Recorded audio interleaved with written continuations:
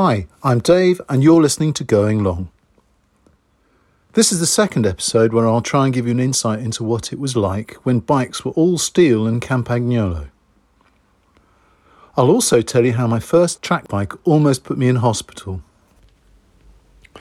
I'd love to remember what originally got me into riding bikes.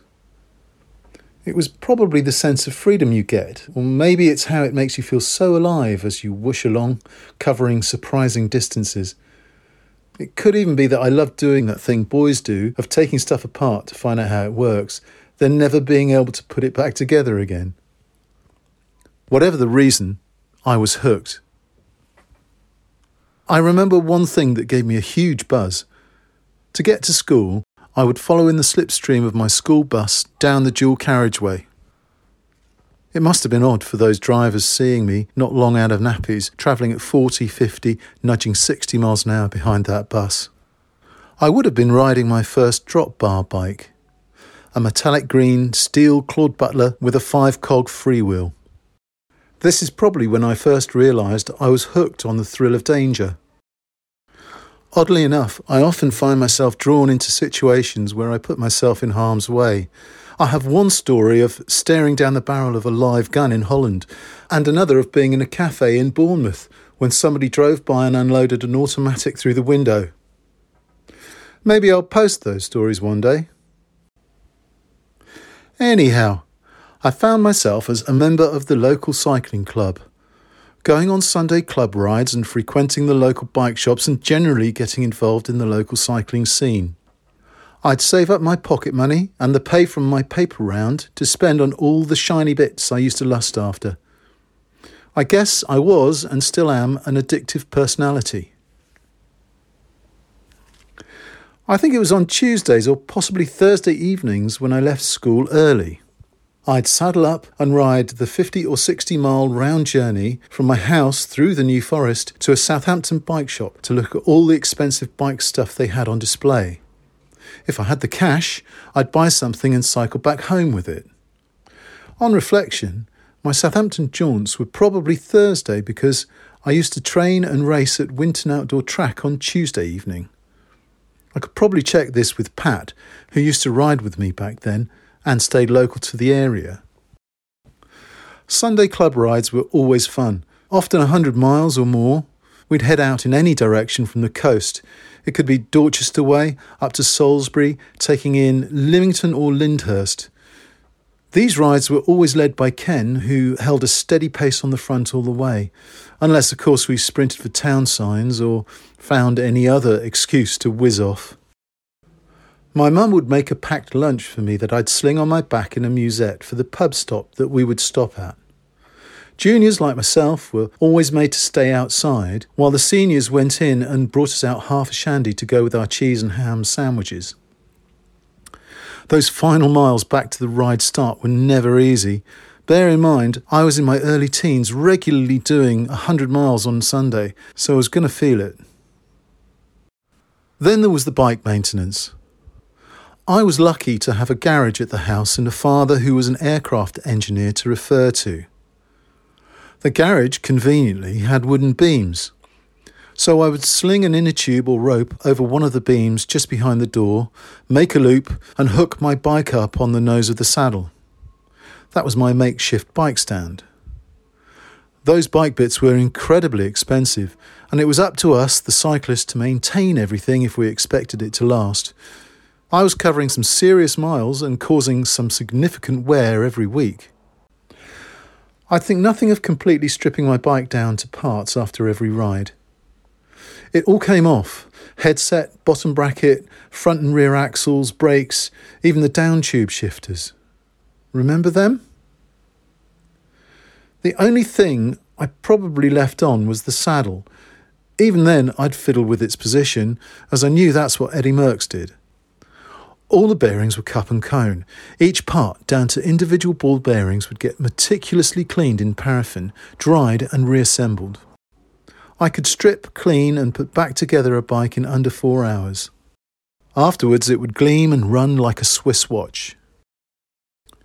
In the winter, when it was too wet to go outdoor track training, we used to do weight training somewhere on the way to Hengistbury Head. There must have been a youth hut or a community centre with a room where the club would meet and break out the barbell. We would warm up on some static rollers. I got really good at balancing on them. If you were in a cycling club back then, you were expected to do regular weekly 10-mile time trials, train at the track, and know how to ride the rollers, all as a rite of passage. I probably enjoyed track training the most.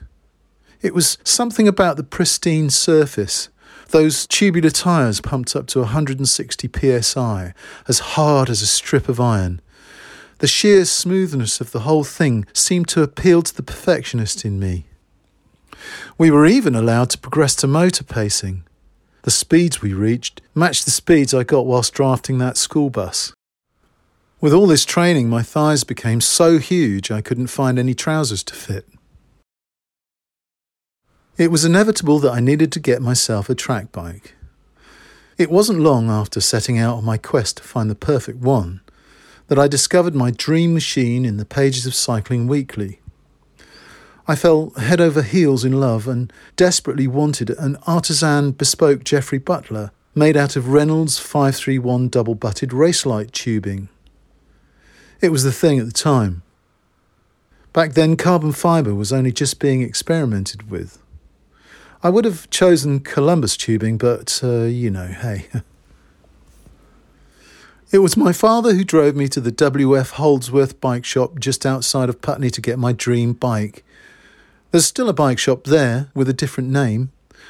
I'd saved hard, and no doubt my parents, as some parents do, were helping cover the cost. Geoffrey was green. He was beautiful. He fitted like a glove. He was so twitchy that he'd have thrown me over the bars without shedding a single tear. The toe overlap was well more than 6 inches, and it was dripping with Campagnolo pista gear. The chain set, the bottom bracket, the hubs, the headset, all of it Campag. I think it had Sinelli sprint bars, Weinmann aluminium tubular rims, and Vittoria tubs. All the top-end stuff that you would have seen the world's best trackies riding at the time. An angry, green racing machine. If you tapped it with your fingernail, it would sing like a tuning fork. It was that keen to escape the starting blocks. I remember getting it home and putting it upside down in the music room where there was an upright piano. I sat there just spinning the cranks with my finger to marvel at the soft tick, tick, tick of the 1/8-inch chain as it ran around the chainring and cog when I noticed blood pumping from the end of my finger. Geoffrey had amputated the tip of my first finger with surgical precision right down to the bone. That was the first time he put me in hospital. I was horrified, screaming with terror whilst painting the scene of a horror movie on the wall in blood. When I eventually calmed down, I sat there feeling very sorry for myself. I felt so stupid. My finger had caught between the chain and the chainring as I was spinning it. Precision-engineered moving metallic parts have a sharpness to marvel at. I really expected to be maimed for life. However, to my relief and eternal gratitude, my finger magically healed itself in a few days, maybe 5 or 6. Such was the healing power of this 14-year-old that no mark or scar was left. All gone. Sadly, when I gave up riding and answered the call of a musician's life, I ended up having to sell my first love to my mate Pat. I got a fraction of what Graham cost me. In a bizarre twist, many years later, after most steel bikes would have long been buried in landfill, I met up with Pat again by accident to discover he still has that track bike today. He'd stripped it of his handsome green paint and chrome-plated it, which may be the primary reason it survived. I suspect Pat still loves that thing as much as I did. Thanks for listening. Feel free to subscribe if you fancy hearing more.